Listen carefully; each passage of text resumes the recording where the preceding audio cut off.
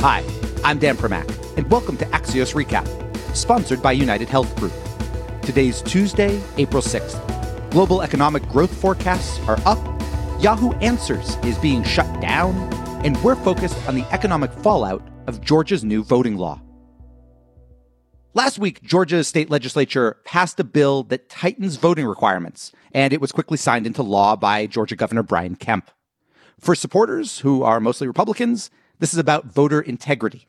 For opponents, who are mostly Democrats, it's about voter suppression. For Georgia overall, and Atlanta in particular, it's an economic mess.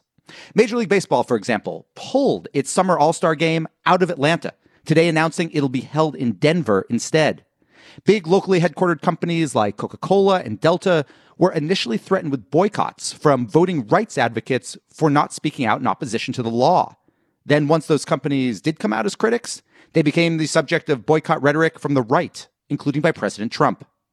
3 things to know about the bill, which runs over 90 pages long. First, it does make voting more difficult for Georgians, particularly those in cities. For example, there will be fewer drop boxes allowed, and those drop boxes can no longer be located outdoors, where they were able to be accessed 24/7 during last year's election.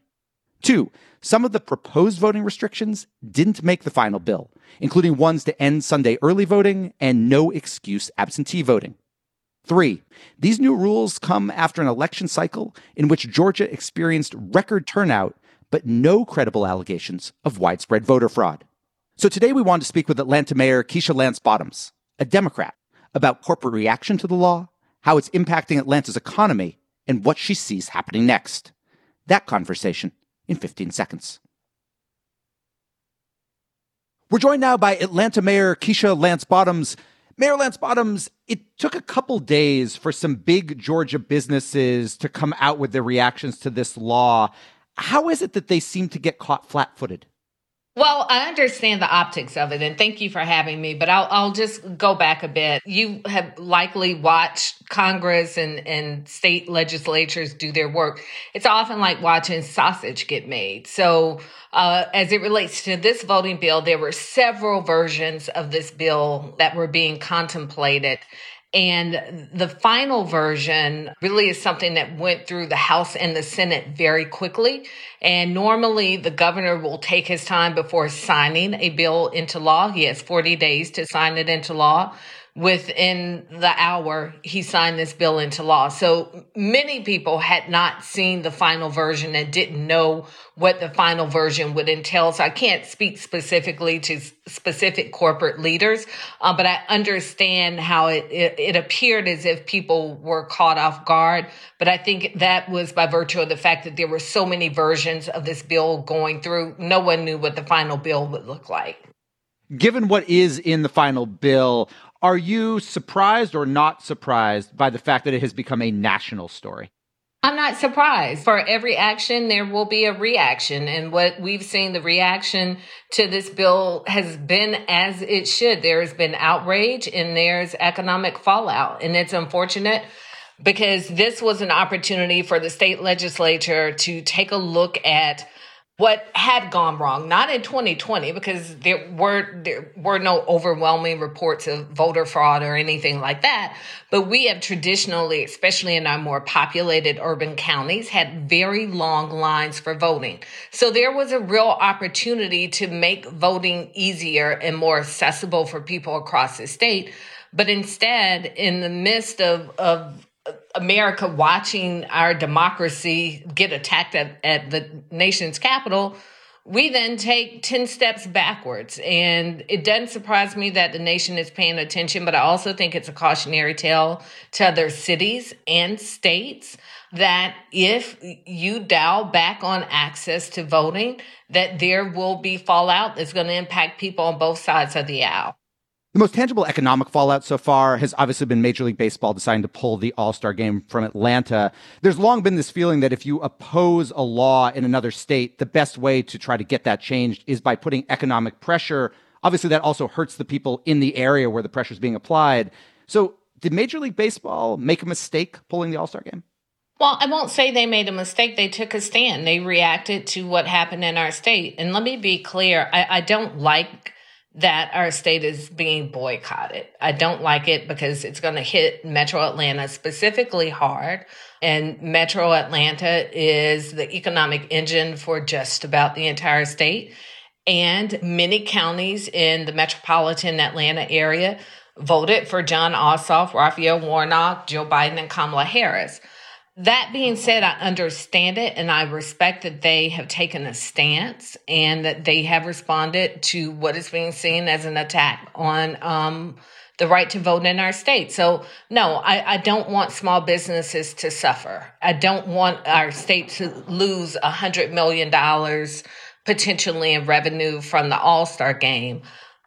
But this is what happens when you put laws into place that obstruct people's right to vote. How do you recommend that, say, businesses or individuals outside of the state, if they agree with you about this voter law, how they should make their voices heard? Because again, economic boycott is, historically something that we as Americans have done in situations like this. But as you say, and Stacey Abrams has said this publicly too, a lot of the people who get hurt from those economic boycotts in this case are small business owners and others in Georgia. No, absolutely. And what I would say to people across the country is support candidates who believe in democracy. You can always support candidates economically. You can support candidates by encouraging people who you may know in the state to vote for candidates. And this is really what this is all about. When you look at the margin by which Democrats won in the state in November and in January, Republicans are looking to shave off just a couple of points. So if you can keep a few thousand people home here and there and make it more difficult for them to vote, then you may have a different election. And it's unfortunate because you win some and you lose some. I've lost a race before. I didn't try and change the rules of engagement when I lost the race. I dusted myself off and I ran again. But unfortunately, that's not what has happened in this state. Do you have concerns about what this kind of entire situation does to your ability to persuade businesses to come to Atlanta? I am absolutely concerned. So the metropolitan Atlanta area is home to nearly 30 Fortune 500 companies. So not only am I concerned about our ability to attract businesses, I'm also concerned about our ability to keep businesses. These are corporations. Many have relocated to our state, and many have other options to go to other states. And just as Major League Baseball has chosen to take their business to another city, another state, corporations and businesses can absolutely do the same thing. So what do you, as mayor of Atlanta, do about it? You've not been shy in the past. There have been lawsuits between you and the governor in the past. Is there appetite from your office to sue over this law? Well, we're exploring what our options are, but right now, and in fact, I just signed an executive order that's going to give us the ability to do everything that we possibly can to help people make sure that they're registered to vote, make sure that they have the appropriate ID that's needed to help them vote. So we're going to do everything that we possibly can from the mayor's office. Of course, understanding that this is not about politics. This is about making sure that our residents have the ID or understand where polling locations are and what the new rules are, et cetera. But we're also going to have to really continue to educate and encourage people to stand in the gap for voters across this state who may not have the ability to cast a vote. Meaning we can't go and vote for the president and then wait an additional 4 years. We got to show up each and every time in record numbers because there will be some people who won't have access to their absentee ballots, who won't be able to turn their ballots in on time. We've got to stand in the gap for those folk and make a difference in this state. Is one way, I just want to go back though, is one way to do that via litigation, particularly given one of the critiques of this bill has been that it particularly disadvantages large metro areas and advantages rural areas? So there have been several lawsuits that have already been filed by several organizations. So, we'll evaluate on whether or not it is appropriate from the mayor's office to file a lawsuit.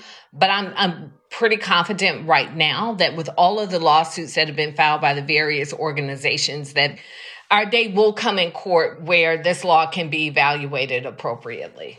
Lots of big Georgia companies, Delta, Coca-Cola, Home Depot, have kind of become part of this story, either for their reaction or lack of reaction. Have you personally been in contact with any of these companies over the past week about the voting law? So I'm talking to a lot of people about a lot of things right now. And, what I would say is it relates to our corporations, better late than never. They're speaking up and they are expressing what their issues are with this law. And I think that's the most appropriate thing to do right now. We're going to continue to have those conversations. They are going to continue to stand firm. And it is truly my hope that in 2022, when there are statewide races held across the state, that voters will remember this and show up and make a difference when they cast their votes. Historically, Republicans have been viewed as the favored party of big business. It feels, and this situation seems to be kind of illustrating that dichotomy has flipped a little bit. Is that fair? And you heard Mitch McConnell kind of talk about this yesterday on the other side. Are Democrats and big business now much more aligned on issues that outside, say, of taxes than they have been in the past? Well, I think, again, there are some things that just completely surpass party lines. You can objectively look at this bill. I have it sitting on my desk. I think it's 98 pages of this bill. And it's very clear that there are things that have been placed in this bill to make it more difficult for people to access their right to vote. So I'm grateful that corporations and leaders are looking at this bill and objectively saying there are problems here. I don't know how anyone can take exception with someone passing out a bottle of water in the dead of summer in Georgia to someone standing in line. So, the other side would say we've done things to make it easier and more accessible. Well, even if you did 3 things to make it easier and more accessible, it's outweighed by the other 100 that you did to make it more difficult. Mayor Lance Bottoms, final question for you. H.R. 1, which is a voting rights act, is currently under consideration in Congress. Do you believe we need national voting standards? I do believe we need national voting standards. I think that it will go a very long way, and it will take out the subjective ability of disgruntled leaders to obstruct democracy. So I think a national standard is needed.